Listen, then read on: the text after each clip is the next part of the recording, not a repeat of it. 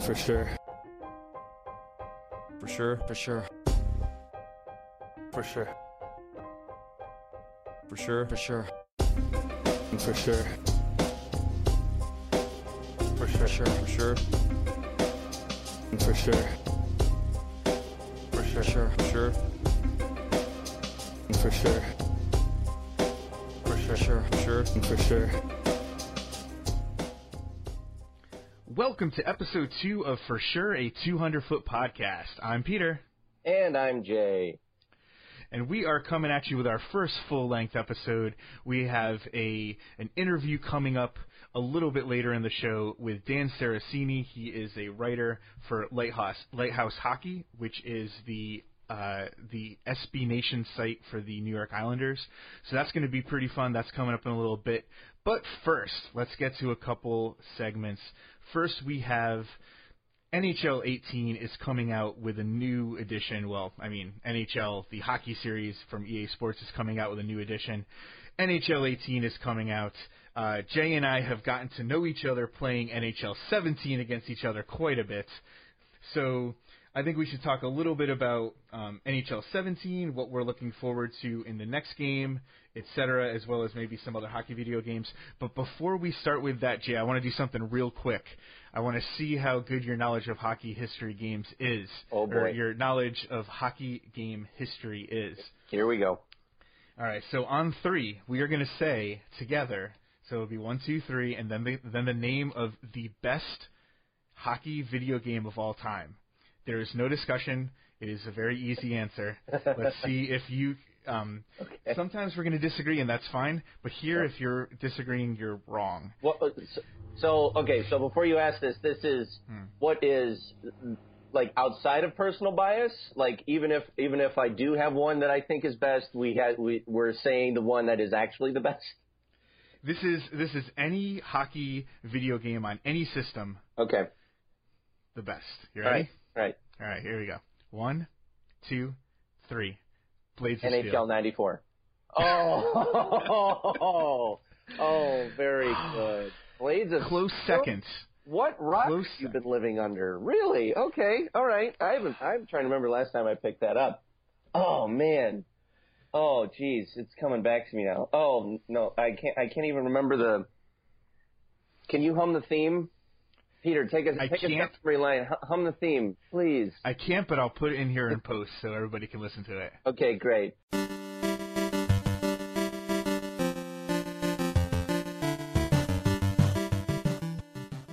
Oh, I can hear it now. It sounds so great. I remember now. Okay, all right. Well, clearly, because if you think about it, it captures the frustration of being a hockey fan, because every time you want to play, you never know if you're going to be able to actually play the game. Okay, yeah, that's fair. Old school NES. Yeah. I mean, again, we're still talking about an era of video gaming that makes you marvel at how they were actually able to pitch this to somebody and they say yes, right?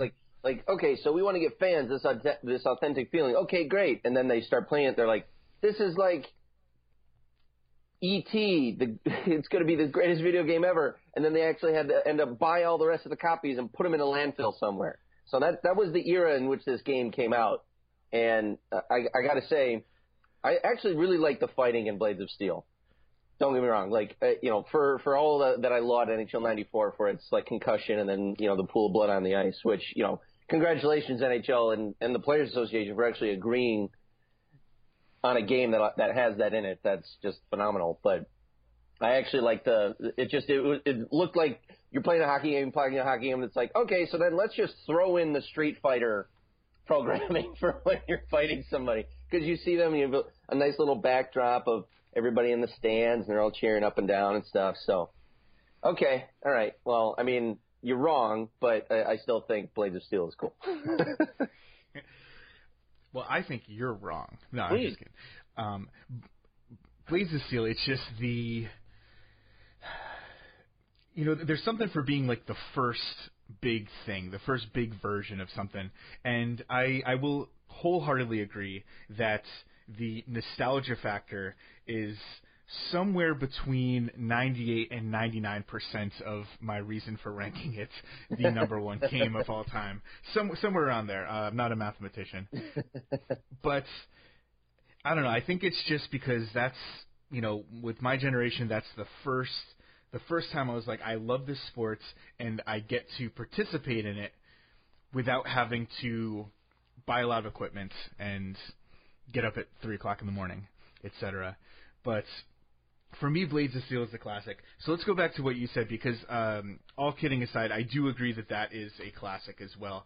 So why did you say NHL 94? Why is that your all-time classic video game? My all-time, because much like Blades of Steel was the first for you, NHL 94 was the first for me. I remember I was just getting into hockey at the time. Now, I was born in Chicago, and the Blackhawks at that time were the team that I was introduced to this great game for. So while I am a huge and still resolute and stoic Red Wings fan, I still have to give like some percentage of my fandom to hockey blame to the mid-'90s Chicago Blackhawks. Chelios, Roenick, Belfour. I mean, we're talking a couple of strange bounces and one drunken bender away from the Blackhawks being basically the Pens at that time, because I think they easily could have won stuff. So, and everyone knows that the biggest draw from NHL 94 is that you got to play as Roenick, because it's not just me, it's Roenick. He's good. Yeah, he was unfair. He was like the first virtual cheat code that I can remember. And it was one that you didn't have to do anything special for. Like, I remember playing NBA Jam, and I had to enter in like some special initials to like unlock one of the developer players that they hid inside of the game. This was the first one where it was like, hey, either decide by flip of a coin or best of 3, rock, paper, scissors, because someone was always going to be like, well, I'm going to be the Blackhawks because I love Roenick. And then you've got, the score every time move. You skate around the thing down to the circle and you hold A, and it's a goal every time. And then friendships end, Peter. Friendships end because of that game, but also friendships are forged. So what's also neat is that was the first one that the NHL and the Players Association actually agreed upon to actually have team likenesses and logos actually agreed, because NHL 93 was just approved by the players. So you had every of the teams there, like you had their names, but none of the logos were there, and it was just by city. So this was like the first time where you're like actually get to play as the stars that you've been watching. So it was much as you like, for that same reason that you like Blades of Steel, this was a first in regards to actually bringing the likeness along, because I don't think kids at that time really cared. They just wanted to play hockey, right? But looking back on it, you're like, wow, that was like the first game where it was like first officially licensed by both sides of the coin, that is the NHL. You actually got to have access to those guys. So that was great. And then there's something about playing. I even have it still hooked up in my living room, and I actually play it sometimes. Just going back and seeing all those rosters, just the players that time forgot, and that was right before the Wings Avs stuff. That was before all of the that was like right in the wheelhouse of like the Devils just like giving the middle finger to everybody, because like, we're the Devils, we're gonna win everything. So yeah, is very good and nostalgic. Yes, that's the same factor as well. So absolutely. For me, I think the biggest change in hockey video games, and I am somebody who has literally owned every single NHL, starting in 93, it was NHL PA 93, I still remember that. I have owned every single NHL game, starting with, I think Sega Genesis probably in the beginning, right? Does that make sense? Yeah. Then PlayStation 2, then I switched over to Xbox 360, and now I have an Xbox One. And so I have played every version of NHL since it started. And for me, the biggest gameplay change was the introduction of the skill stick, the introduction of being able to use the analog sticks in addition to the buttons. It gives you a level of control that was missing before, where it was just like you're coming in on the goal and you're going to do a deke, but it's just an animation, and now it's like you have full control. You can go forehand, backhand, and then hold it. You can choose when you bring the puck back to your forehand, and etc. You can do all sorts of things. You can do, you can still do kind of the manual dekes, put it off your skate like Pavel Bure, put it off your skate and back to your stick. And again, Bure hustles after it. He's got a breakaway over the blue line, cuts to the net. What a play! Bure scores! Went off his stick to his skates, back to his stick. That's a practice goal. You only do that at 8 rinks, but he did it here, and it's 1-0 Vancouver. And in the new NHL 18, the thing that has me excited is apparently now there's going to be a combination of new things involving the skill stick. There's going to be a new defensive skill stick where, as a defenseman, you're going to be able to control your stick to poke the puck away, etc., sweep stick checks, etc.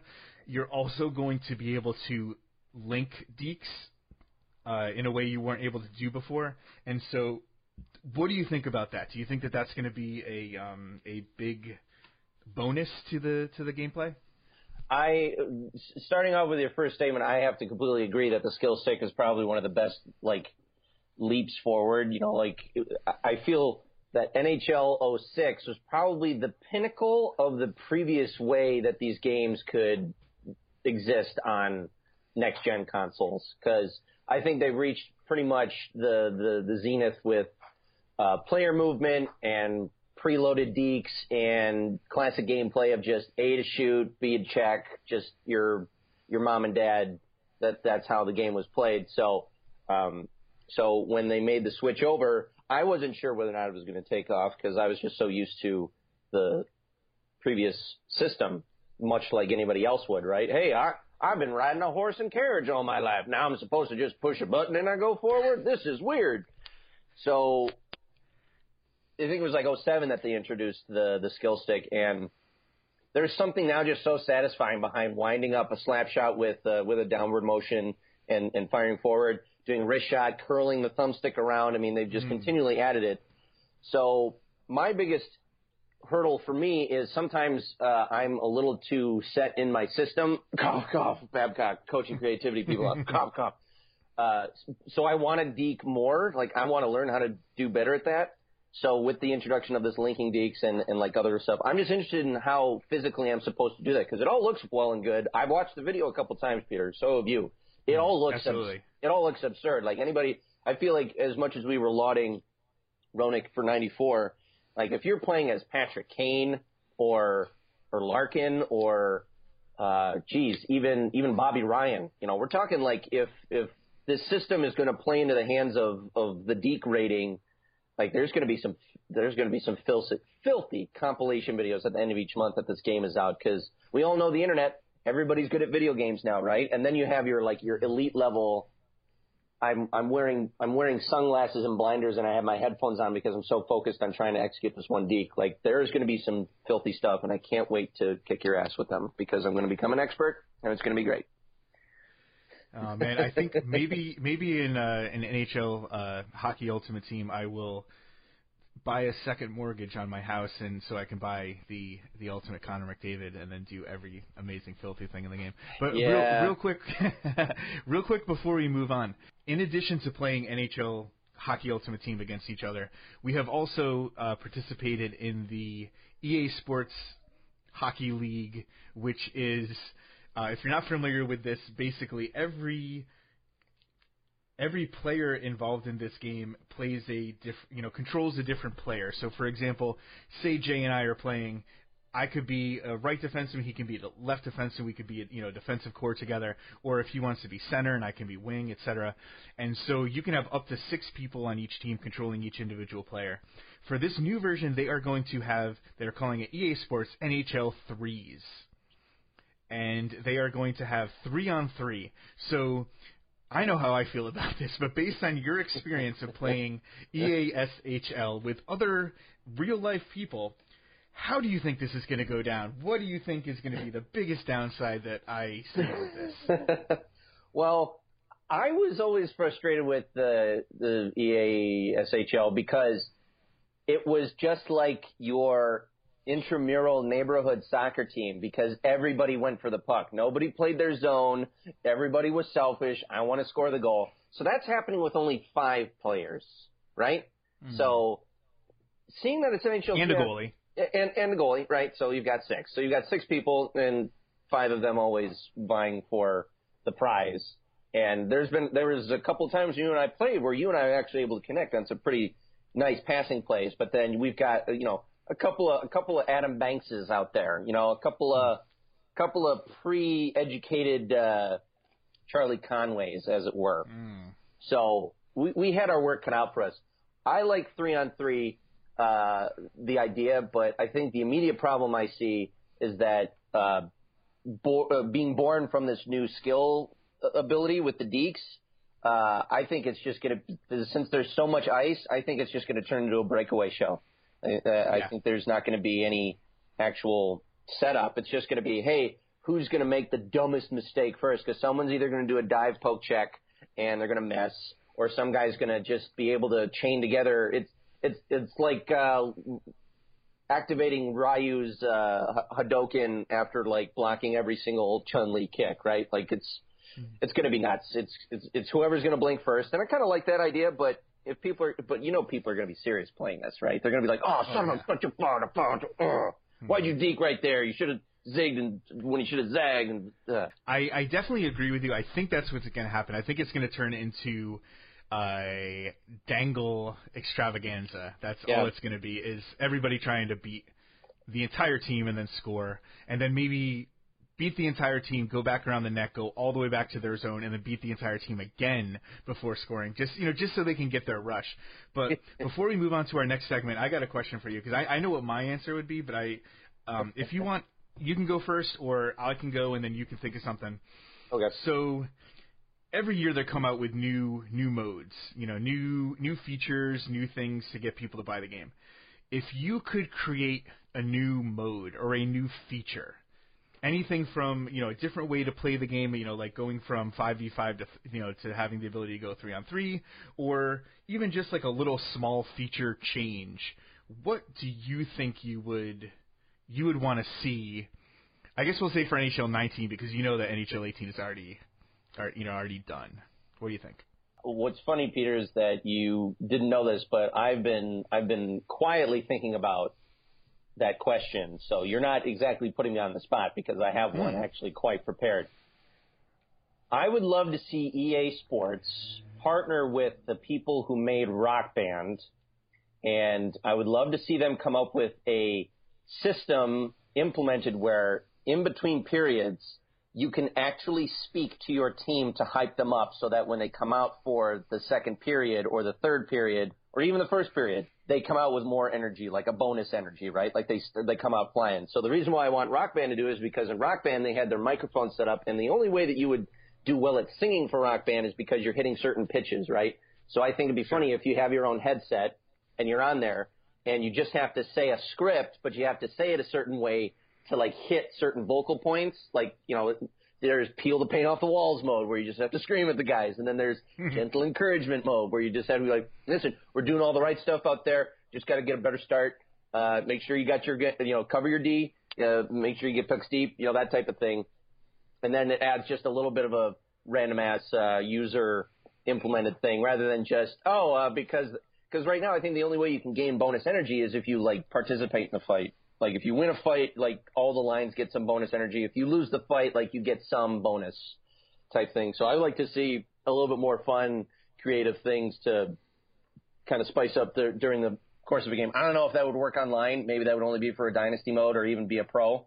But, yeah, I would love to imaginary yell at my all-star team that I've created through – nothing like yelling in a room that's got Connor McDavid, Phil Kessel, Taylor Hall, maybe the Sedins in there just for some veteran leadership and just yell at them like a fake hockey team. That'd be a lot of fun. What about you? For a second there, I thought you were going to say, during the intermissions you can, play like a Five for Fighting song, or one of the handful of Canadian rock bands that seem to be, the go-tos for playing the NHL awards and everything. I don't know, because I've only seen about 5 minutes of the NHL awards one year, and that was enough for me. Yep. So for me, I know exactly what I would want. Now, obviously, a lot of the times we play against each other, you and I. Mm-hmm. But sometimes if you go into, I like Hockey Ultimate Team. I'm a big fan of that mode. And I'll go in there, and you go into the league or whatever, and you're going to play against, a random internet opponent. And there's a well-known, I don't want to call it a fact, but there's a well-known thing, I guess, for lack of a better term, where if the person you are playing shows up in a Montreal Canadiens jersey, for some reason, and I am not alone in saying this, if you go into the NHL Hockey Ultimate Team subreddit, you will see people talking about this all the time, where for some reason there's a higher percentage, not 100%, but there's a higher percentage of that person being that type of NHL player that you hate to play against, where they score a goal and they keep the puck in their own zone, they just puck rag for the whole game, or they quit, after you score 30 seconds in and they quit so the game doesn't count. For some reason, there seems to be a correlation there. Again, not 100%. If you're a Montreal fan, don't come at me, whatever. But what I would like to see is what I would call 10-year-old mode. Oh! Because there is nothing worse for somebody of my age, a little over 30, slightly over 30, of playing a hard-fought game of NHL 17, and at the end, maybe you have a mic connected, you jump on the mic for a second, you're like, hey, good game, and you hear, yeah, good game, Grandpa, and you realize that you have been playing against an 8-year-old. So I would like to see something like maybe like a 10 and under thing, where like there would be a notification on the screen, the person you are playing is 10 years old and under, so that you can save yourself the embarrassment at the end. Oh, yeah. Okay. All right. Now, all of that is hypothetical. I'm just curious as to how they would. I mean, you'd have to pretty much before every game say, "How old are you?" And then you have either. I would just lie, like maybe if you are 10 under, like you get put in a completely different matchmaking playlist, right? Like, oh, I'm 10 years old. Well, then you're at the kids' table. Let the rest of us play. Yeah. Okay. All right. That's funny. If there was one small change I would like to make, as in addition to these changes we actually really want, I would love for the ability to get these Hall of Fame players to be just a little bit easier. Not 100% easier, and I know I'm kind of quoting The West Wing a little bit by saying, I don't need it to be easy, just a little bit easier. Because the amount of time and effort and resources it took to just get one Brendan Shanahan versus, hey, look, people, we're not dumb, right? There is a complete secondary market that exists for EA Sports and their Hockey Ultimate Team, and it's a seedy underworld that I would love for HBO or ESPN to do a 30 for 30 on. But I just feel like if the idea is that you want, I don't know where the payoff is, because so if I just play long enough, I get to play as an all-star, or if I just play smart enough, the skill level isn't universal. Like if someone is just stupid good at the game, and then you're dealing with internet connection and all that, the ability to accrue points, I think, isn't as attractive as it needs to be to get to that point where you're just like, okay, so I need, okay, I would like to, let's say, okay, so Shanahan meant you had to get every single player from your team, the current roster, which meant that I had to go hunting for a Pulkkinen. You have to have all the jerseys that are available for that team. You have to have the arena you play in, I think 6 gold collectibles, and then carbon collectibles. And then, so just as a side note, screw carbon collectibles. That's the dumbest thing that's ever been introduced in the history of in-game purchases. I mean, congratulations, EA. You're already making your $1 million off of it. But for me, I'm like, that's the dumbest thing ever, because then you're just filling all your points into these packs, and it's dumb. So, yeah, basically what I'm getting at is I would just love to be able to get to these things a little bit easier. Let's maybe up the drop rate in packs a little bit, because if you want everybody to be competitive, okay, sure, you don't want every team playing with a McDavid. I get that. But, maybe you could have half of the people playing with a McDavid. Listen, folks, speaking as a guy who plays Pete all the time, he has a Marner, he has a McDavid, and I've gotten none of those guys through either trying to buy one or trying to get one through a pack, all right? It's unfair. I want to play 2, all right? Everybody. Everybody should be able to play. That's what I'm getting at, all right? God, stop talking about it. All right, one last thing before we wrap up and move on to our next segment. Just for those people listening at home, first of all, if you don't care about hockey video games, I'm sorry, you're probably not still listening. But if you have pushed through, we have other stuff coming up. But just real quick, for those people who are listening who like the NHL games, if you have not played with Mitch Marner yet, for my money, he is easily the best value player because his regular card is something like, you could probably get it for like 600, 700. It's under 1,000 coins, just his regular card. And you can do things. You can score from the blue line. He is just ridiculous. I actually bought the next version up, and I'll tell you, like, it wasn't even worth it. I'm just going to go back to the old one. It wasn't worth it. The base card is fine. Everything's good with that. So anyway, if you haven't yet, I know it's late, but NHL 17, get Mitch Marner. He will change your game. It's true, folks. Pete's speaking the truth. So, congrats, NHL video games. You made Marner a thing.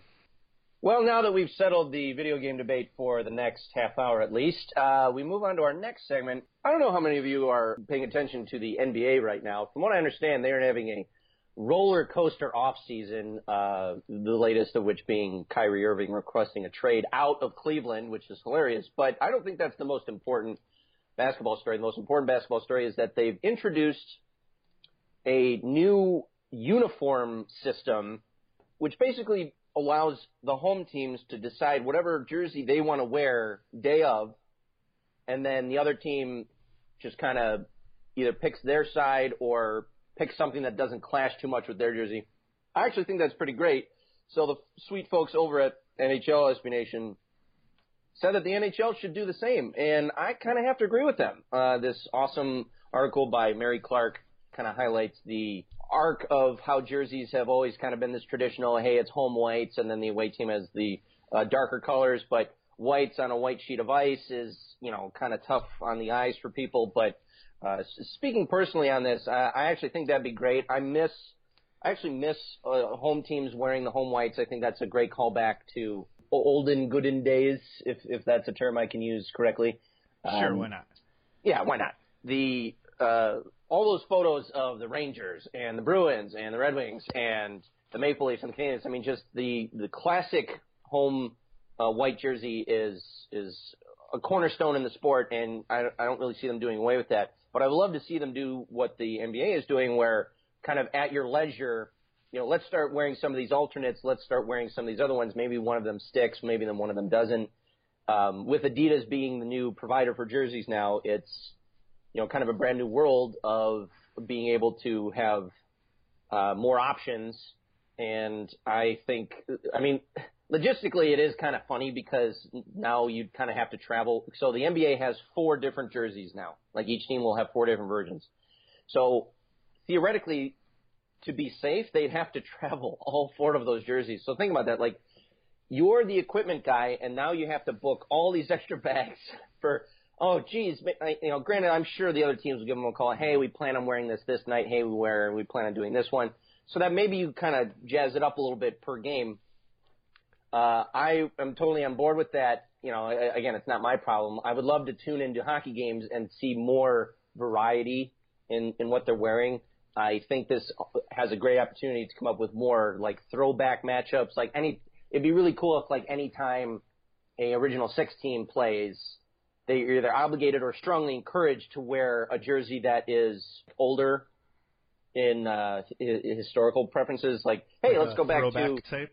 Oh yeah, the Canadians have 60 of them, I think, but the Red Wings have been stayed the course pretty much for the last 30-ish years. There's been a couple of the outdoor games, and then I think there was the 75 years of hockey patch edition they did. It's the Detroit one where it's like the red stripes across, and then you've seen every waking color combination for the Oilers. Just this is a neat idea. I'm all for this thing. I love wearing different jerseys in the NHL hockey games. I love seeing what the league can come up with in terms of putting a new spin on something or killing something. Cough, cough, the Buffalo Slug. caulk off the weird color scheme for the Devils when they first started, which looking back at those pictures as a colorblind person, as a colorblind individual, I get headaches looking at those old photos, especially because I remember watching the Shanahan 100 Years of Hockey special segment, and I'm looking at this, I'm like, did they not color correct this? What's going on here? The ice is white, but Shanahan, like they wore green? What is this? And then my eyes start to bleed. So, yeah, I'm all for this. I would love to see Blackhawk games playing against the Blues, but them wearing, 1967 era jerseys.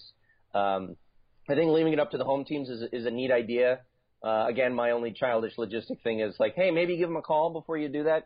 Let the other team know what they're wearing. That way they don't show up to the rink and be like, okay, what jersey are we going to wear today? Oh, they're wearing the Blues tonight, so we got to wear the whites. But then halfway through, they're like, nah, they changed their mind. I know that doesn't happen often, but we have seen it when teams either don't travel to the right jersey or stuff gets flipped at the last second, and then all of a sudden you have two very similar dark-colored jerseys playing at each other, which is what screws me up when I play you in NHL 17, because sometimes I'll pick my red uniform, and then you'll pick like a dark color, and then, I end up passing you the entire game. And there's nothing like taking what I think is going to be an awesome pass, and, oh, look, I passed it to Patrick Laine, who's not on my team. So I'm for this. What do you think, Pete? For a long time, I didn't realize that you knew I was doing that on purpose. And by the way, I'm totally kidding. I don't think I even knew you were colorblind until last week when we recorded the missing jersey segment that never made it to air, which was basically Jay ranting about jerseys for at least 10 minutes, and then me informing him that I don't really care that much about jerseys. But anyway, I think this is a really great idea. I agree with you there. I do agree on the potential hold-up, the potential hang-up, the potential problem of what happens if, and going back again to NHL 17 or FIFA, if you played FIFA, there are times, especially with certain referee, the game will say, okay, home team is wearing this jersey, the away team is wearing this jersey, and I'm talking about FIFA.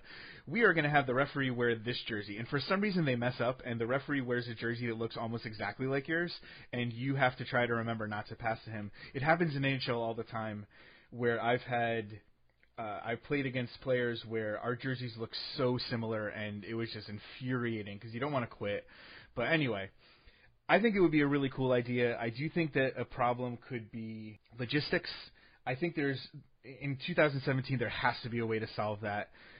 Potentially, you bring the jersey you think you're going to wear, and then you bring maybe a backup, so maybe it's a little bit extra, but I think it's a really cool idea. I would definitely like to see it. I know for me, one of the jerseys I love is the good old Winnipeg Jets.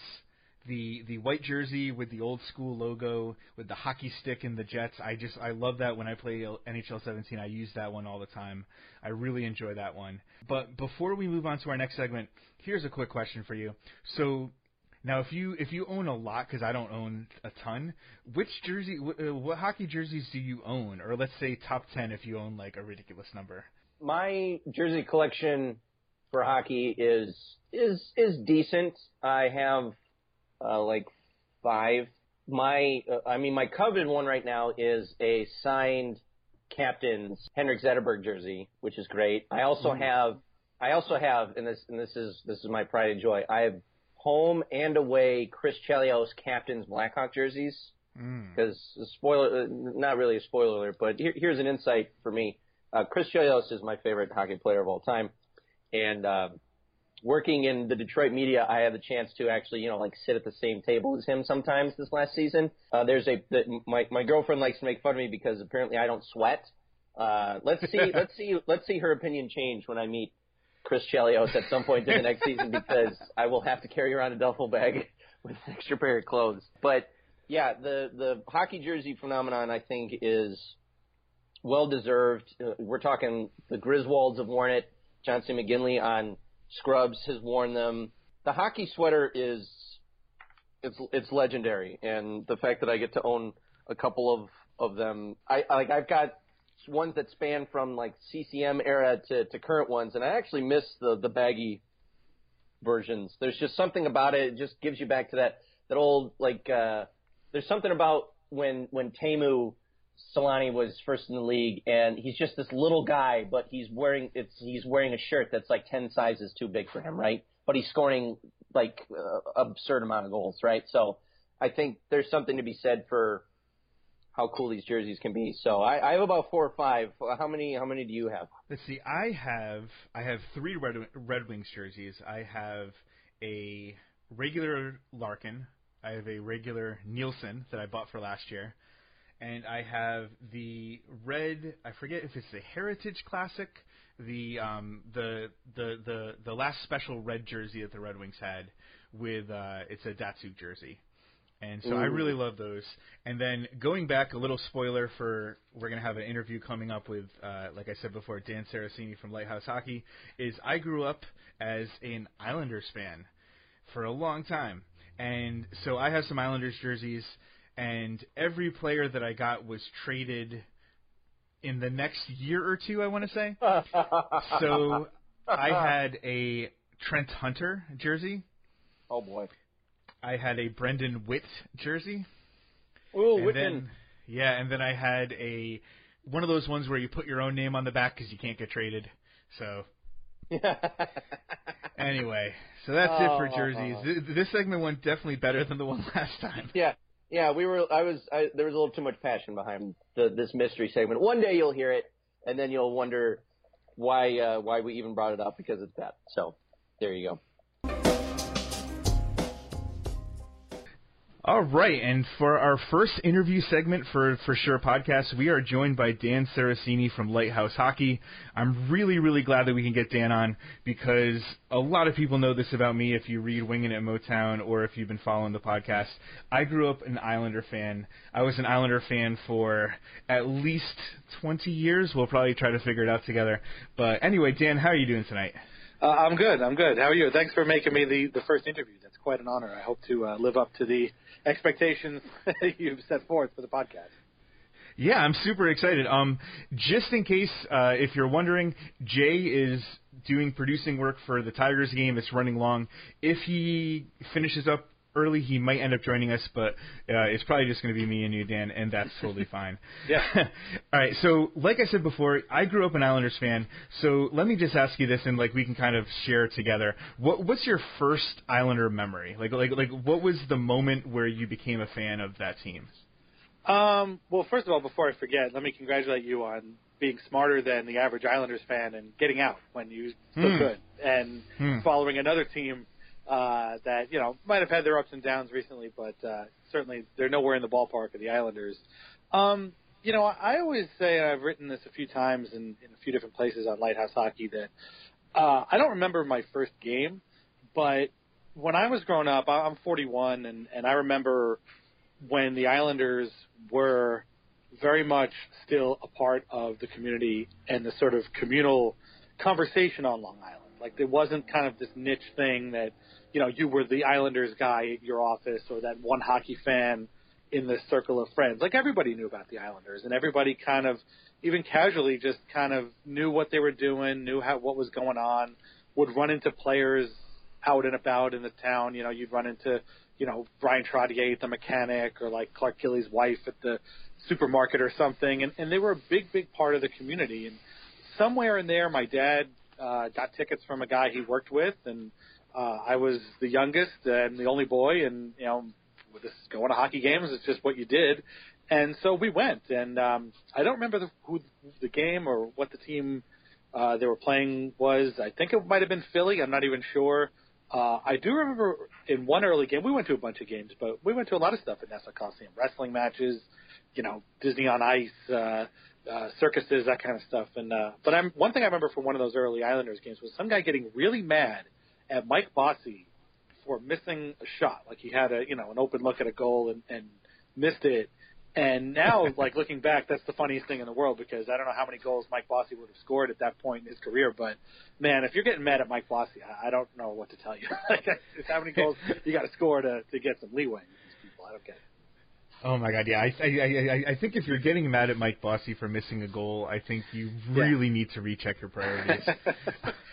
I know for me, it was 1992, 1993. I forget I forget if it was like the first half of the year or the second half of the year. So we're talking the year where, the Islanders upset Pittsburgh in the Stanley Cup playoffs. It was against Pittsburgh. We were 3 rows from the ice in the corner. I have all these actually, I'll have to try to see if I can find them. I have all these pictures of, Jágr and Lemieux and, oh, man. Yeah. Actually, we won that game that I went to at Nassau Coliseum. It wasn't a playoff game. It was just a regular season game. Right. But, man, it's not good to be that close to the ice normally, but at least once in your life you have to go that close. I know for me, like when I used to go to Nassau Coliseum, we would always go section 303, top row, and $10 a ticket, you could see perfectly. Like that was the great thing about the Coliseum. Sight lines were absolutely unbelievable. Yeah, when I was in college, my best friend and I used to use our student discount to get tickets for $15 or whatever at the time. This was in the early 90s, and nobody was there because they weren't any good. So you'd get a ticket in the 300s, but by the second period, some security guard would be like, you can come down, and they would wave us down into the 200s, and we'd have much better seats. But yeah, the Coliseum was a great place to watch a game. There were some seats, to be honest, that weren't that good, and those are the ones we used to buy with those student discount ones underneath the press box area. The rows were added in the early 80s because they wanted to accommodate as many people as they could. So they put all these rows where a concourse was, and a concourse is now again, now that they've renovated the place. And it was great that they had all these seats, but you couldn't sit there because the space between your seat and the seat in front of it was 2 inches. So I don't know whose legs they expected to sit back there. We used to, again, fortunately nobody was there, so we would hang our legs over the seat in front of us until somebody said, hey, you can go move someplace else, so we would move. But, I have a lot of great memories of the Coliseum, and, just growing up there. Again, when you're on Long Island, that's where you go. You do everything there, and the Islanders are one of those. Absolutely. So what would you say is your best memory of being at a live Islander game? Boy. I'm going to say 2002 playoffs. Which was the year that against the Maple Leafs. Oh, yeah. Was it 2002? Yes, it was 2002, right? It was right around then, definitely. Yeah. I get the years all blend together after a while for me. But that was their first playoff appearance in 7 years. And they had basically remade over the team with Michael Pekka and Alexei Yashin, Adrian Aucoin, Garth Snow, Chris Osgood. They had gotten on waivers. And I was like, I'm not missing this game. It was their first home playoff game in 7 years. I said, I'm not missing it. I've been to enough non-playoff games in all these years that I got to go, and made it there. And the final was, I think, 6-2 or 6-3. I believe Pekka had 2 goals in that game. And it was the atmosphere was just absolutely insane. I mean, it was like a crazy, when you spend years and years going to games watching a non-playoff team, lumber through losses to expansion teams or teams they could have beaten or other terrible teams. The difference between that atmosphere and the atmosphere of a playoff game is night and day. It's crazy, and that was one of the most insane atmospheres I've ever experienced. Again, they just kept pouring on the goals, and that series was a great one. I mean, unfortunately, the Islanders lost it, but that was a really, really great series. I wasn't at the Bates game. I was supposed to go, but a friend of mine couldn't make it, so I couldn't make it. I was living in Brooklyn at the time, so it was hard to get to the Coliseum without a car from Brooklyn. But I would have to say it's that. I mean, and then, having not lived on Long Island for a long time, the games became quite scarce after that period. So I would say that was probably my favorite memory. Yeah, I mean, for me, I grew up in Southern Connecticut in Milford, pretty close to Bridgeport, which is where the AHL team is now. And for me to go to a game would. I mean, we're talking 2.5 hours round trip. Oh yeah, it was. I believe it. It was a huge commute. Yeah. Nassau Coliseum is one of the most remote places you could ever possibly see a game. And having lived, I moved out of my parents' house in Long Island and moved to Brooklyn. Lived in Queens, moved back to Brooklyn. Now I live in New Jersey, and I've been to Nassau Coliseum from all those places, and it just keeps getting worse and worse the further out you go. There were no because there's no mass transportation. At the same time, I remember, tailgating. Tailgating is a rite of passage for Islander games, especially season openers. Right. And, I remember, you would have the younger players who would live at the Marriott Hotel, which is right across the street. Right. And I remember, I would go in, I would be, hanging out at the bar, having a pregame meal or whatever, and I'm walking across the street, I'm ready to go to the game, and I'm walking, and Bruno Gervais is walking, right next to me. So I mean, there's definitely a lot of downsides of the Coliseum. I mean, it was pretty terrible in a lot of ways, but I mean, there was some definite really cool things there. Sure. For me, my greatest memory of the Coliseum, and I was in the Navy during that playoff run in 2002. My greatest memory was I was lucky enough to be able to go to Al Arbor's last coaching night, That's where awesome. Ted Nolan was the coach, and he said Al Arbor. Actually, you're gonna have to help me on this. He needed one more game. Was it one more game to break the record or something? What was the deal? I forgot. So I have this game on DVD, by the way, on the 10 Greatest Islanders Games DVD set. That this is on there because they needed something that wasn't from 1979 through whatever. Al Arbor had coached 1,499 games for the Islanders. Oh, no, excuse me. Yeah, 1,499 games. And he had a banner up that said 1,499. And I believe Ted Nolan, he coached the team for a couple of years, and he kept seeing this banner and was just like, why is it 1,499? Why is it not 1,500? And they went to Al, and they were like, would you like to just sign a one-game contract and coach for us? And he did. And, that's got up to 1,500. I don't think that broke the record because I'm fairly certain that Scotty Bowman still has the record, and I think somebody else may have beaten him now, either Joel Quenneville or Ken Hitchcock, or somebody's either beaten him or is going to come close. But the amazing thing to me isn't, again, thinking about that game, isn't that Al Arbor came back for one game. It's that they won. That was not a good team. Oh God, yeah. That was a very and bad they were team. losing. I remember they were losing. Yeah. It was not looking good in maybe the second period, I want to say. Yeah, and the Penguins then they hadn't Crosby. I mean, they hadn't won the cup at that point with Crosby, but they had him, and they were looking like a pretty good team. And the Islanders won that game. Gerard Gallant was the assistant coach back then, and man, you never saw players so happy for a coach after winning a regular season game, and even Ted Nolan. I enjoyed Ted Nolan's time with the Islanders, and the look on his face is just priceless. He's just so happy because he's so happy because Al Arbor is so happy, and it's just a sort of infectious happiness that again that Islanders of that period rarely ever saw, and it's a really cool game to watch. Despite the uniforms that were pretty lousy back then, the pajama uniforms, what we called them. Oh my God! Yeah. The less said about them, the better. Yeah, exactly. I know. I saw people were talking about the shade of orange in the Edmonton uniforms. Yeah. The new ones. And I was like, don't remind me of orange uniforms. Yeah. I never liked those ones either. I still lose a little bit of sleep at night. All right, so unfortunately, real quick, Jay is not here tonight, so we are going to debut our yearly segment. It's just going to take about 20 seconds. So this is called Rick DiPietro is still being paid by the New York Islanders for another 12 years. Right. And that was our yearly installment of Rick DiPietro is still being paid by the New York Islanders. So thanks for that. Tune in next year. We'll hear that. Oh my God!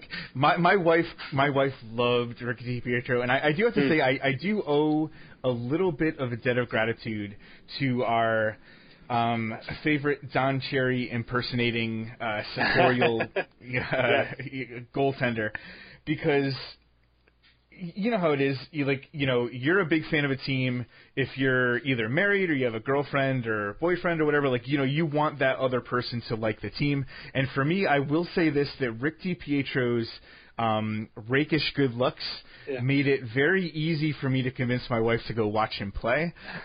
So I do owe a little bit of a debt of gratitude to Rick DiPietro. And my wife. I was going to say my wife never. She's never been taken so much with that, but she had never even heard of the Islanders before we started dating.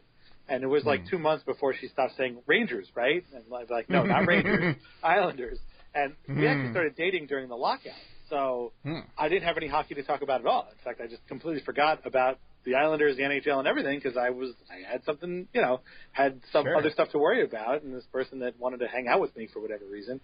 And once we got married and she ended up watching games all the time, I utilized a lot of picture-in-picture on our old TV. So she would watch her show on the big screen, and I would watch the game on the little screen. And if you remember that 2011 Brawl Field game against the Penguins, oh God, yeah. We watched that. I don't even remember what was on the big screen, but I had the game on the picture-in-picture, and I just kept laughing. And she's like, "What are you laughing about?" And I'm like, "This game has become Thunderdome. I don't know what's going on out there because I can't Michael hear Haley's anything." fighting his third person. Yeah, but every time I look up, there's another fight or goal. This is insane.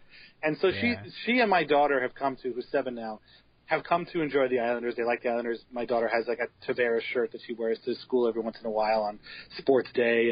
And you know, we've been to games, and they appreciate their fans sort of by proxy through me, but I try and shield them from the daily insanity of what it is to follow this team, you know, and the sort of exasperating existence of the Islanders fan by just letting them have, you know, kind of feeling through me the team and you know, enjoying the games that I do enjoy. Yeah, for me, I think it's funny that you say, like you mentioned that game, because for me, back when I was an Islander fan, I used to try to convince people that one of the most influential Islanders of all time, outside of the dynasty years, obviously, was Zenon Konopka, because to me, like, you know, I'm a huge analytics fan.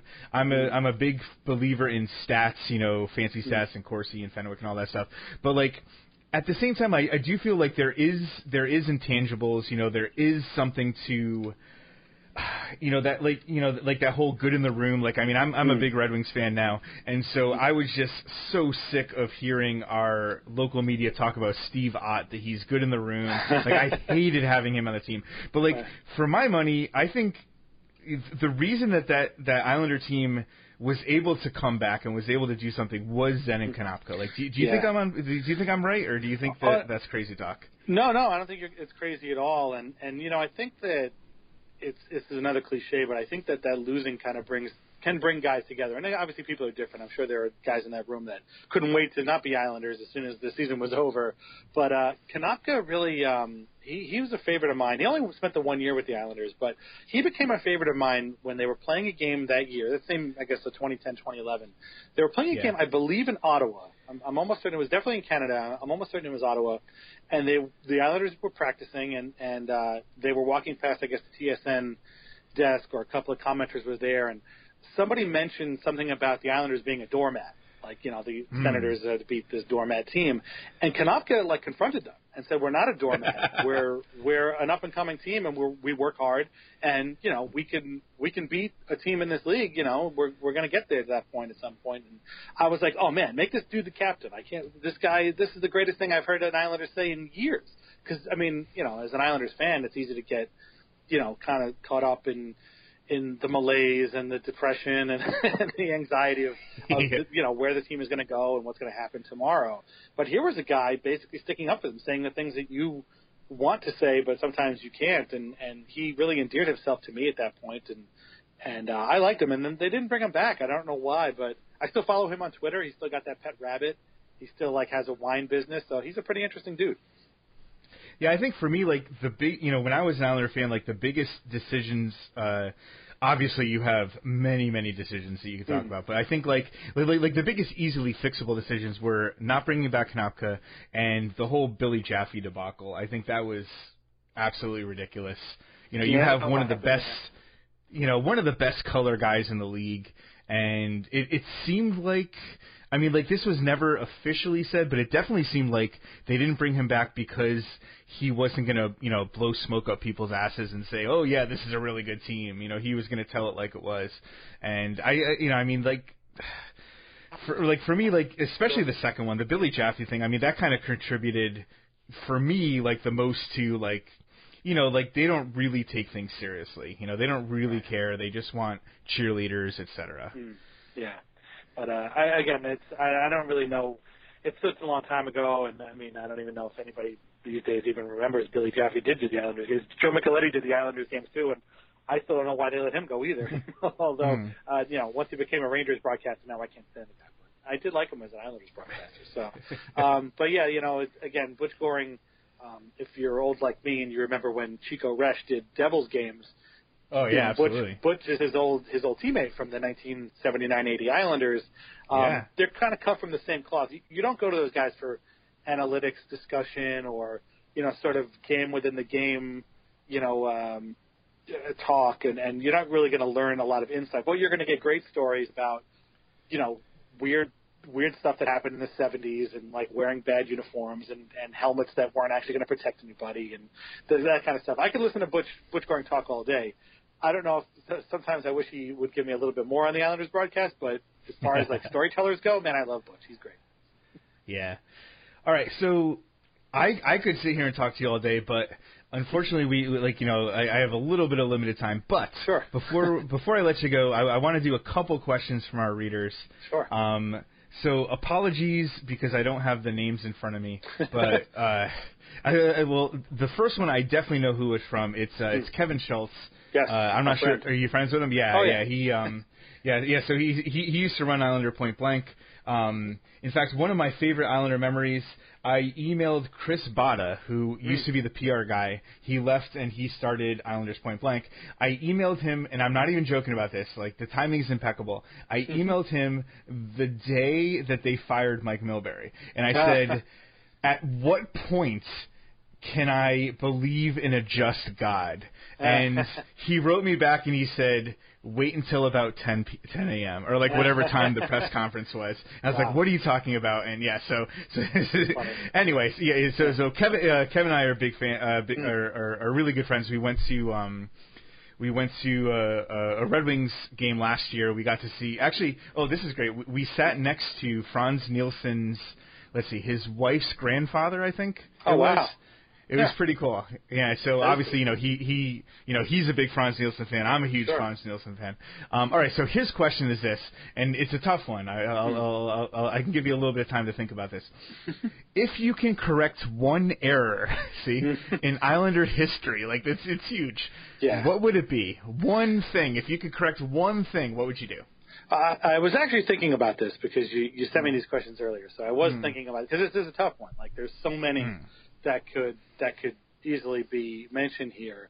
I'm going to go ahead and bring up Rick DiPietro again, and I don't mean to say this I don't mean to be mean about this. Like, Rick is a good dude. He's got a great gig on ESPN Radio right now.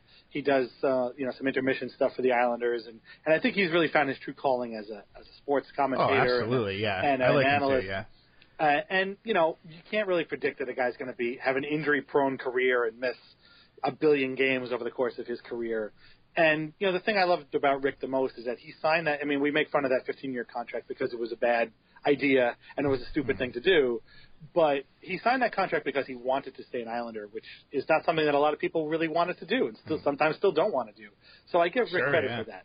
That being said, drafting him first overall in 2000 was a huge mistake that I would go back and fix. The Islanders at the time had a goalie in their system who's named Roberto Luongo, who is still in the league and is still pretty darn good. And he was, not an NHL starter at that point, but Mike Milbury, who was the general manager at the time, for whatever reason, I guess didn't think that Luongo had much of a future. So he drafted Rick, and then he traded Luongo to Florida. And in drafting Rick, he didn't draft Danny Heatley or Marian Gaborik, who went on to have some pretty good careers, and had Mike taken Danny Heatley, and that wasn't a great draft. Like, I'm not saying that there was a lot of dudes in that draft that they could have taken, but had they taken Danny Heatley, who would end up scoring 80 points and then 100 some odd points, and having a bit of a star-crossed career of his own, they would have had Luongo. Maybe they still would have had Zdeno Chara, because maybe they wouldn't have traded him for Alexei Yashin, because they would have had an offensive star that could have led the team. So, I mean, there's the whole domino effect that, could have happened if they had just kept Rick, not drafted Rick and kept Luongo instead. And, again, that's one. If you ask me tomorrow, I might have a different answer for you, but that's the first one that comes to my mind. Yeah. All right. So for this one, I told you before, I went to an Islander game in 1992-93.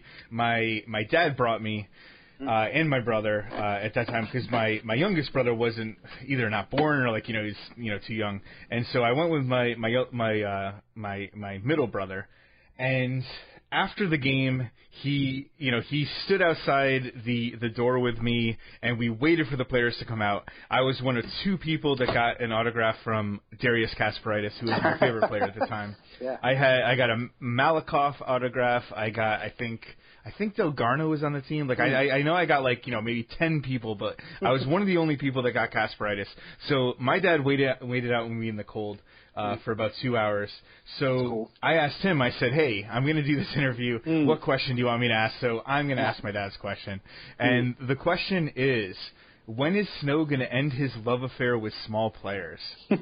I can tell, even without that story, I can tell that the person asking is an old school Islanders fan, because Absolutely, that is an old school Islanders fan type of question. And it's funny because I don't really know if Garth has an obsession with smaller players, and if he does, then that's kind of just the way things are going with the league this year. I mean, how many big guys, quote unquote bigger guys, are on the Penguins who've just won back-to-back Stanley Cups? I guess that's a cliche, but the Islanders aren't anywhere close to the Penguins level at this point. But I'm not sure size really quite matters as much as it used to. That sort of big guy who can clear the crease. They don't really exist that much anymore. I mean, Shea Weber's one of those guys, but even he's got his issues, and that big slap shot, covers up a lot of those issues. But I don't know. I'm a big Thomas Hickey fan. I think he's one of the most intelligent players in the league. He's the only guy I've ever seen give an intermission interview that actually says interesting stuff, which goes a long way. It's a silly thing, but if you ever watch an Islanders game and Hickey is the guest at intermission, he says a lot of really cool stuff. He's definitely got a career in coaching or broadcasting in him, and he's not a big guy. I mean, he's 6 feet, and he's been able to lay some hits on people. Ask Jonathan Drouin about that big hit he laid in the playoffs on him a couple of years ago. Calvin DeHaan's not a big guy, but he's positionally on defense, he's actually pretty good. They still need to sign him. He's an RFA. John Tavares, I actually got a chance to meet him this year, and he's about my height. And you think of all the superhuman things this guy's ever done in his career, and I'm looking at him like, how is this guy my size? Obviously he's in way better shape than I am, but in terms of height, he's not that big a guy. So I'm just looking for good players, and if those guys are 5'7" or 5'8" and they can score like Johnny Gaudreau, hey, that's great. If the guy is 6'5", and Garth has taken some guys that are pretty big. They have a guy in Finland who's named Otto Koivula, I believe his last name is. He's a pretty big dude. He's like 19, but he's already like 6'4", 6'5". They've taken other big guys too recently. So, but they've also drafted shorter guys too. Like there's a Russian guy named Anatoly Golachev who's pretty short. So I'm just looking for good players, and if those guys are short, then hey, if there's a team of midgets out there and the Islanders go on to win the Stanley Cup, so be it. I'll take it. If they're giants, same thing. So be it. I'll take it. All right, so one more question, and then we're going to play a really quick game, and then we're going to wrap it up. Sure. So this is from this one I actually know who it's from because it's from JJ. I don't know. You know JJ? JJ oh, yeah. from Kansas? Very much so. I lean on JJ for all of my CBA-related questions because I'm convinced that JJ is the only man on earth who understands the NHL CBA. And that includes NHL general managers, the commissioner, Bill Daly, all those guys. Nobody knows that document better than JJ. I am convinced of this. And I lean on those articles he's written. I will not disagree on that. I think you're right. So here we go. So would you prefer to fight an Anders Lee-sized duck or 100 duck-sized Anders Lee? This is another tough one I thought about. I guess the answer is 100 duck-sized Anders Lees. Mm-hmm. But that is still a kind of a scary proposition because when he gets going, and he's a large man who has, in fact, if your dad is an old school Islanders fan, he probably loves Anders Lee because this is the dude that plays the sort of old school style where he just stands by the net. Absolutely, yeah. And the pucks just bounce off of him and into the net, and that's a skill. I mean, he's good at that, and he's great at deflections and clearing space, and he uses that large body to make him, to allow him to score goals. But when he gets flying down the ice, he's one of these guys that never has his mouth guard in properly, so it's always sort of hanging off the side. Like Patrick Kane does that. A bunch of other guys do that, and it's frightening, honestly. Like when we see these pictures sometimes, and I'm just like, what is he doing? It's just very strange. So, I would not want to fight a 100-foot tall Anders Lee, but I guess 100, whatever duck-size Anders Lees would be better, but they would still be pretty scary. I mean, I don't know if I would win, but I would take my chances. All right. So here we go. We're going to do a quick game. Now, like I said, you're our first guest. We're hoping to do this game with future guests. Obviously, we have to hope that they don't listen to the podcast because otherwise you can kind of cheat. So, all right. So no notes. I have not talked to Dan about this ahead of time. He has no idea this is coming. Nope. So Jay and I are both huge fans of Conan O'Brien. The Late Night with Conan O'Brien. Sure. And one of his famous absurdist sketches was in the year 2000. So for this game, yes. I'm not sure if I'm going to try to drop in the theme in post because I don't know. I think fair use allows you to use maybe 15 seconds, but just in case, maybe in the future we'll check on that. So if you're listening at home, just pretend you hear the theme song in your head, the really high-pitched one. So for this, like I said, no notes, no Google, no anything. So in the year 1999 and 2000, right, so that season, what I want you to do is to give me the top 10 Islanders scorers. Oh, my gosh. Now, this is the 99-2000 season? Or 99-2000, yes. Okay. Now, if you basically, if you get one right, you get a point. So obviously, John Tavares wasn't playing, but let's say, John Tavares, was the number one scorer or whatever. So you get 1 point. Now, you can also wager a little bit. Now, I'm not sure if I would do this if I were you. Right. But you can also wager a little bit, and you can say, I know who the first scorer was or the second. You can do a rank. If you're right, you get 3 points. But if you're wrong, you don't get those points at all. So if you say John Tavares is number 1 and you're right, you get 3 points. But let's say he was number 2, you get 0. Like, you don't get credit for him. Right. Okay. Yeah, I don't know if I'm going to do any of the daily double. I would not if I were you. Especially since I could probably name about 5 guys from that team. So let's see. Okay. Definitely one is Mariusz Strakowski. Okay. Oh, you want me to say them all and then you could tell me if they're right or? Well, you know what? I will tell you as you go. Mariusz Strakowski is in the top 10. Okay, good. Tim Connolly? Tim Connolly, yes. Taylor Pyatt? Let me see. Taylor Pyatt, no. Really? Okay. I don't even see him on the list. They were both traded for Michael Pekka, so I wasn't sure if Pyatt had played. Yeah, I'm looking. I don't see him on the list yet. Okay, Dave Scatchard? Let's see. Yep, that is one. Okay. Kenny Johnson? Yes. All right, okay. So far you have 4 correct and 1 wrong, so you still have 5 more guesses. Okay. At the end, I'll tell you, obviously. Yeah. Well, Ziggy Palffy was not there, so he was gone. Trevor Linden was also gone. Let's see. Oh, Olli Jokinen? Yes. Okay. Yes, that is correct. he was number 9. Oh, really? Oh, wow. Just got him in under the wire. By the way, this team was absolutely terrible. Olli Jokinen had 21 points. Yeah. Oh, I'm surprised you gave me that much. Yeah. If you had asked me that number, I would have said it was more like in the teens somewhere. Let's see. Jeez. I already said Johnson. I don't even remember what defensemen were on that team. Was Barry Richter on that team? He was not a big scorer, though. Barry Richter. He would be way down the list. He's not in like the top 26, which is on my list. So, by the way, 26, just in case you're wondering, Steve Webb. Oh wow. Okay. Oh, Mark now, that is a name. I'm sorry. What? Was Mark Lawrence on that team? Let's see, Mark Lawrence. Yeah, he was, but he was 24th. Oh, jeez. Okay, that was the year the year before. You have 2 more guesses. Yeah, 2 more guesses. The year before, Mark Lawrence was really good. Oh man, let's see. Yeah, this was an absolutely terrible team. Miro Shatan wasn't on that team, was he? No, that was later.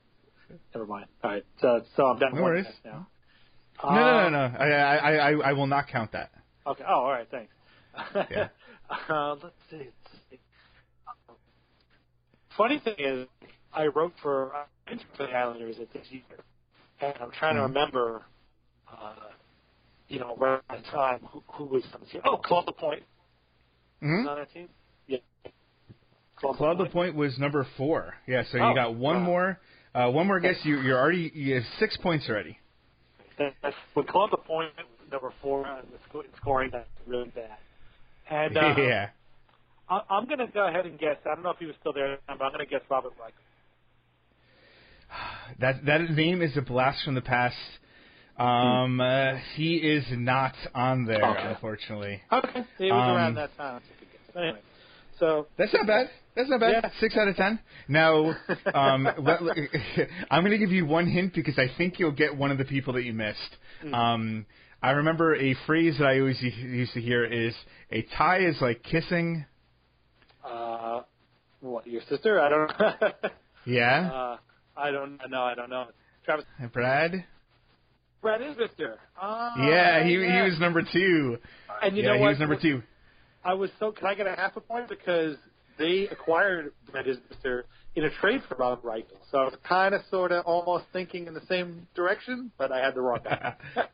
Okay, I'll have to talk to Jay. We'll have to, judge it together. But anyway, so 1 to 10. Here we go. Mariusz Tchaikovsky with 70 points. Wow, 70 points. He was a good player. Number 2, Brad Isbister. Number 3, Tim Connolly. Number 4, Claude Lapointe. Number 5, you actually almost guessed this one, Jorgen Janssen. Oh, yeah. Number brother. 6, Josh Green. Oh, okay. Josh Green, not Travis Green. I don't even remember Josh Green. Dave Scatcherd is number 7. Kenny Janssen 8. Olli Jokinen 9. And number 10 is another defenseman. You want to take a guess? Oh, God. Defenseman for that. I mean, it wasn't Chara. Or maybe it was. No. Was it Zdeno Chara? Chara was on the team, but he was 16th. Oh, all right. Yeah. No, It was Jamie Heward.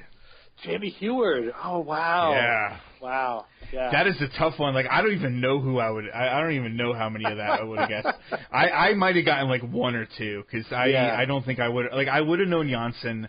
I don't even know if I would have known Tchaikovsky was on the team then. Like, I mean, I definitely remember him. But Tchaikovsky had a really interesting career with the Islanders because he was very, very good. The problem was once they got better and other people started to get the puck, he wasn't as good anymore because he took advantage of the fact that he was the only guy who could score a goal, and he was actually very good for. Very, very nice guy. We called him the Polish Prince. He's the greatest Polish hockey player of all time. I mean, the competition's really not that stiff, but he's up there basically in terms of scoring. I think he has the most points ever scored by a Polish player. Also, was married to an actress named Isabella Skorupko, who you may remember from GoldenEye. So he was married to a Bond. Oh, really? Which is kind of that's a pretty significant achievement right there. So there you go. It's like in Airplane, the Jewish sporting lessons pamphlet. Yeah, right. All right. Well, thanks a lot, Dan, for coming. Let me just make sure I have this right. If you want to follow Dan on Twitter, he is at Culture of Losing. Is that correct? That is Making absolutely sure I'm getting that right. Yes. All right, yes, so at Culture of Losing, I know after listening to this discussion, I'm sure you can't imagine why that's his handle. But people ask me all the time if I'm going to change it, if the Islanders start to win, and I'm always like, you know what, I'll worry about that when that happens. And probably not, but I'm not going to worry about that yet. Yeah, but thanks a lot, Dan. Really appreciate it. Really glad you could be our first interview, and thanks for coming by. No problem. Anytime. Good luck on the show, and let me know. Let's come back on anytime. All right, next up we have some mailbag questions. So first of all, thanks to the people who have sent them in. In the future, you can send them in. We'll always have an article on Wing It and Motown. Also, if you want to go on Twitter, it's at 200footpod. It's 200, the numerals, and then FTPOD. You can send in questions for us there. All right, so first of all, we have from the Wing It and Motown site mailbag. Here's the first question from Grandma Flarkin. Always makes me laugh. I love that name. Do you think the Blackhawks made the right moves to be contenders again? Or is their prime really past and they will be a la the Red Wings 2009 to 2012, where they are always in discussion for contenders but not really there? And then he adds at the end, please God, let it be the latter. So, Jay, do you think that he has to pray very hard to his deity of choice to make this come true, or do you think that this is the way it's going to turn out? Based on the loss of Hossa which, again, we can have a shady conversation about that later, and letting Panarin go, I don't think he has to pray that hard. I think we're going to be living in another golden age of the Blackhawks being middling, which I'm totally fine with. Don't get me wrong. I think objectively, I like Taves as a player. I like Kane as a player. I like Seabrook, and I can objectively heap praise on them, but I think they suffer what every team suffers. The core is getting a little bit smaller and a lot older. And they won 3 cups over 7 years, right? Something like that. Their first one was 2010, and so over the 5 or 6 years they won 3 cups. I think they've just you become tired. I mean, the rate of tiredness hits everybody differently. I have to admit, but yeah, I don't think they made stuff to keep them close to being over the hump. I think they did stuff just to keep themselves in the conversation. So yeah, I'm not too worried about them because we all know now that the NHL doesn't care about the Blackhawks anymore. They care about McJesus up in Edmonton. So that's the way the wind's blowing. What do you think? I agree. I think I said this last time. I think that the sun has set on Chicago's Stanley Cup window for the time being. Again, like you said, Hossa, I think that's going to be a big blow. Obviously, it's going to help their cap situation, but I think it's going to hurt them as a team. Their top defensemen are getting old. I mean, Keith is still good, but you have their other defensemen that are either getting old or not really able to do what they need to do. Losing Panarin's going to hurt. Now, to be fair, Brandon Saad is a very good player. He's not the same type of player as Panarin, but Brandon Saad is a very good player, and you can make the argument that it's not anywhere close to let's say Taylor Hall for Adam Larson type mismatch in skill there. But at the same time, those moves did not really do anything to help their cap space. Now again, obviously Hossa is going to help with that, but the moves didn't really seem to make much sense. Maybe they knew at the time, Hossa's not going to be able to play, and so they weren't really worried about it. But I think definitely, like you said before, Taves, good player. I do think he's overrated. I think he was a big part of their Stanley Cup winners. So at the time, I don't think he was overrated. But I think in terms of, for example, him making into the NHL Top 100, I think was an absolute joke. Easily over Jonathan Taves is in the NHL Top 100, and Evgeny Malkin is not, which is enough just right there to tell me that list is not worth the paper it's printed on. But anyway, so Taves, Kane, obviously, Kane is an excellent player, not an excellent human being, but that's, I think you can kind of put that aside and say that you don't like him, but you admire his skill. He's going to contribute to the team if you're trying to evaluate the team objectively. But I think at the end of the day, I think Chicago is past its prime. I think they're going to have to tear it down, blow it up, and move on. Next question. R Sizzle with an exclamation point for emphasis. You got to have the exclamation point. You got to have it. Exactly, right? Who's going to win the Atlantic Division next season? All right. Now, you answer the last one first. Do you mind if I take this one? Oh, go for it, buddy. All right, so first of all, for those listening at home, if you don't have the statistics in front of you, let's just run down the top. You have, from the top to the bottom, Canadiens, Senators, Bruins, Maple Leafs, Lightning, Panthers, Red Wings, and Sabres. That's from the top to bottom last year. For me, I don't know if I'm going out on a limb, but I am going to say Toronto. I think Toronto makes a massive leap forward next year. I think Toronto is going to be a contender.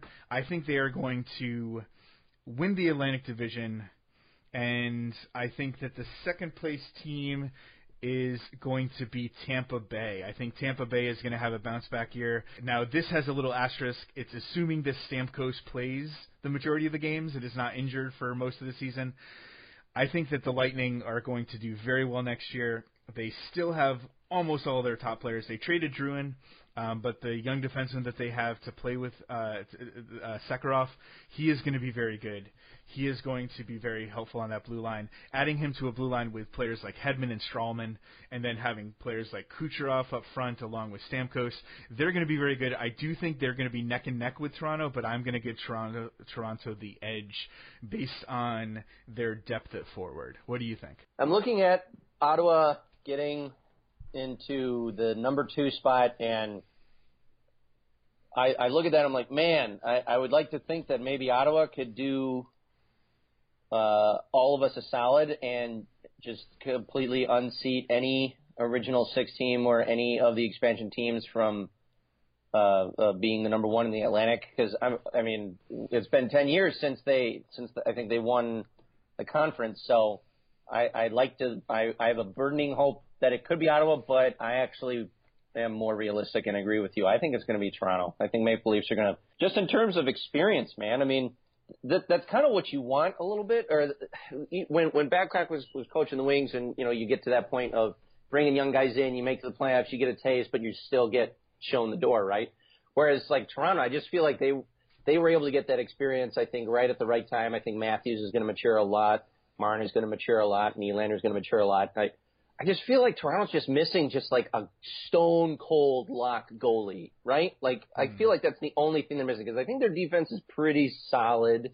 It's obviously not something to be, hey, this is this is a team to watch out for, but I think it's solid enough. It's pretty good though, I think. Yeah, it's.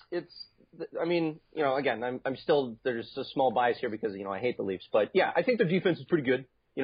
Any other defense that's not our home team is obviously going to look amazing by comparison.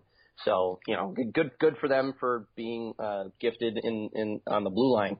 So I think all they're missing, and I don't know what that market is for them. I don't know if they wanted to go out and do that. Maybe they just rely on offense and just their defense playing just like a degree higher than where they're at, and then hey, make the stops when you can. But yeah, I think Toronto's going to make it really tough to have anybody else get past them. Hey, I would love to see Tampa be. I think that would be a cool race, Toronto and Tampa. I mean, you've got Stammer v. Austin. I think that could be our own personal OV Sydney rivalry. I think that could be a fun thing to watch.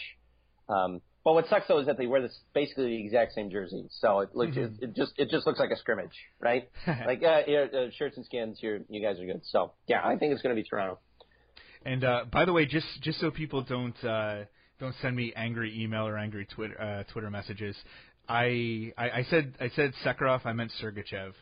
All right, and our last question comes from Twitter.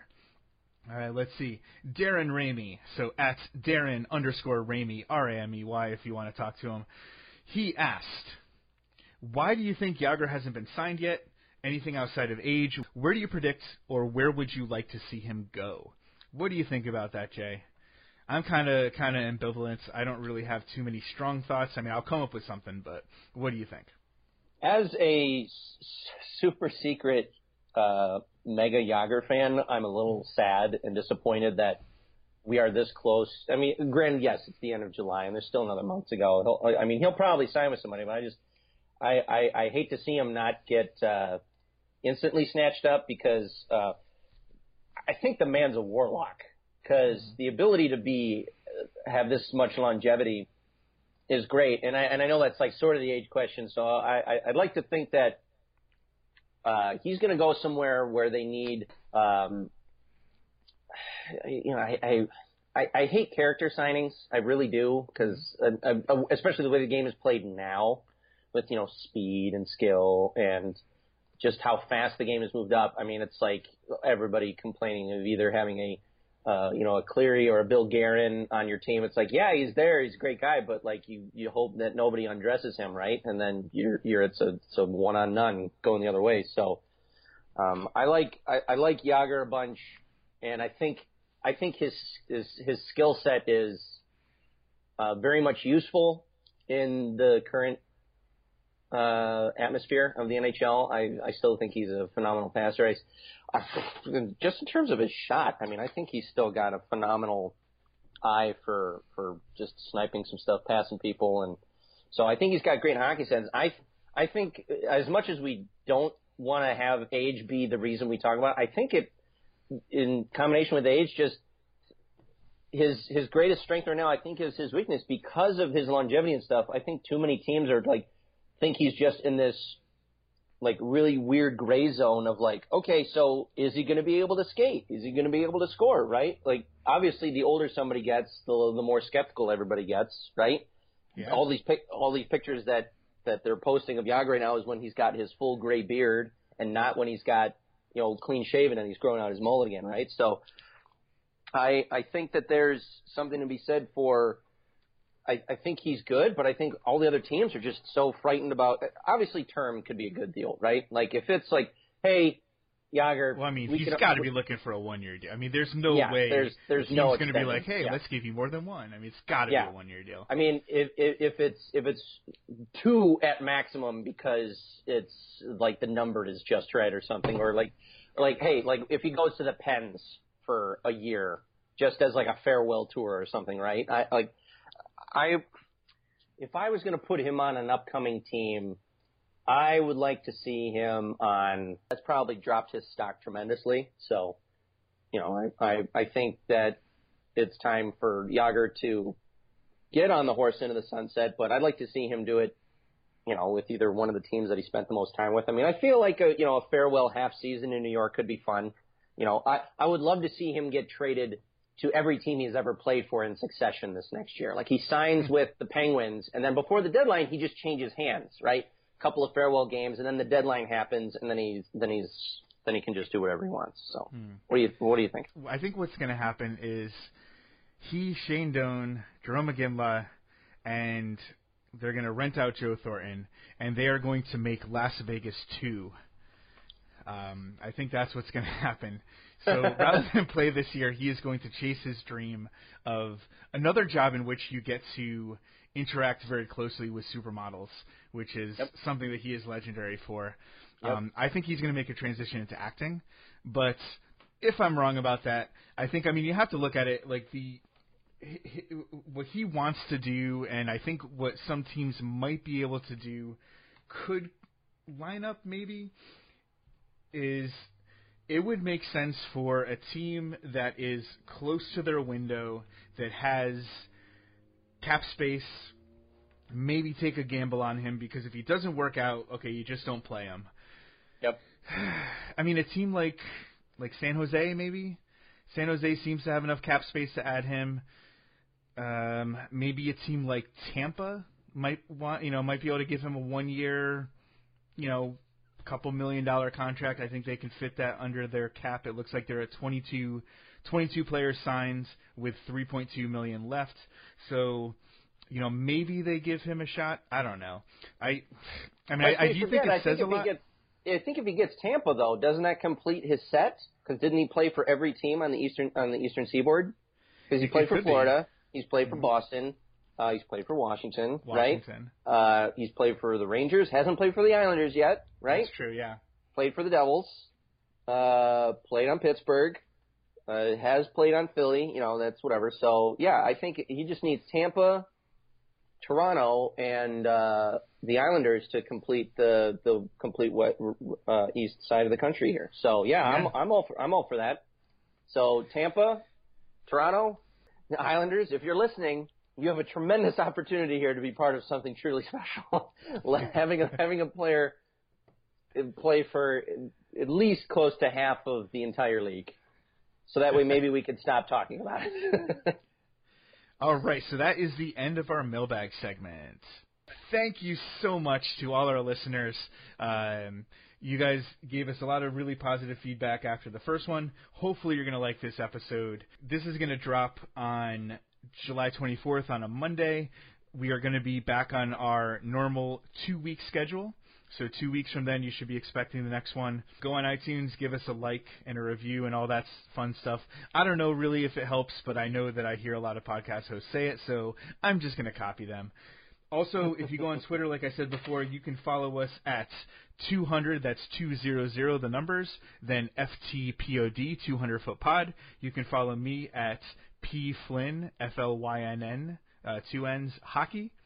And Jay, I don't remember your Twitter off the top of my head, so what is it? Yeah, some friend you are. Okay, so if you want some of my nonsense, you can follow me at @theroar_24. I just want to say really quickly that I think it'd be really neat if Pete and I just agree that every episode of this podcast should end with one Mike Doc Emmerich superlative. So I'm going to say this week's episode to close this. Doc Emmerich squibs it. That's your. We squibbed this one. We squibbed this episode, Pete. You do it way better than I do. Oh my goodness! There you go. All right. See you. For sure. For sure. For sure. For sure. For sure. For sure. For sure. Yeah, good game, Grandpa. For sure. For sure. For sure. For sure. Yeah, good game, Grandpa. For sure. For sure. For sure. For sure. For For sure. sure. For sure. For sure. Yeah, good game, Grandpa.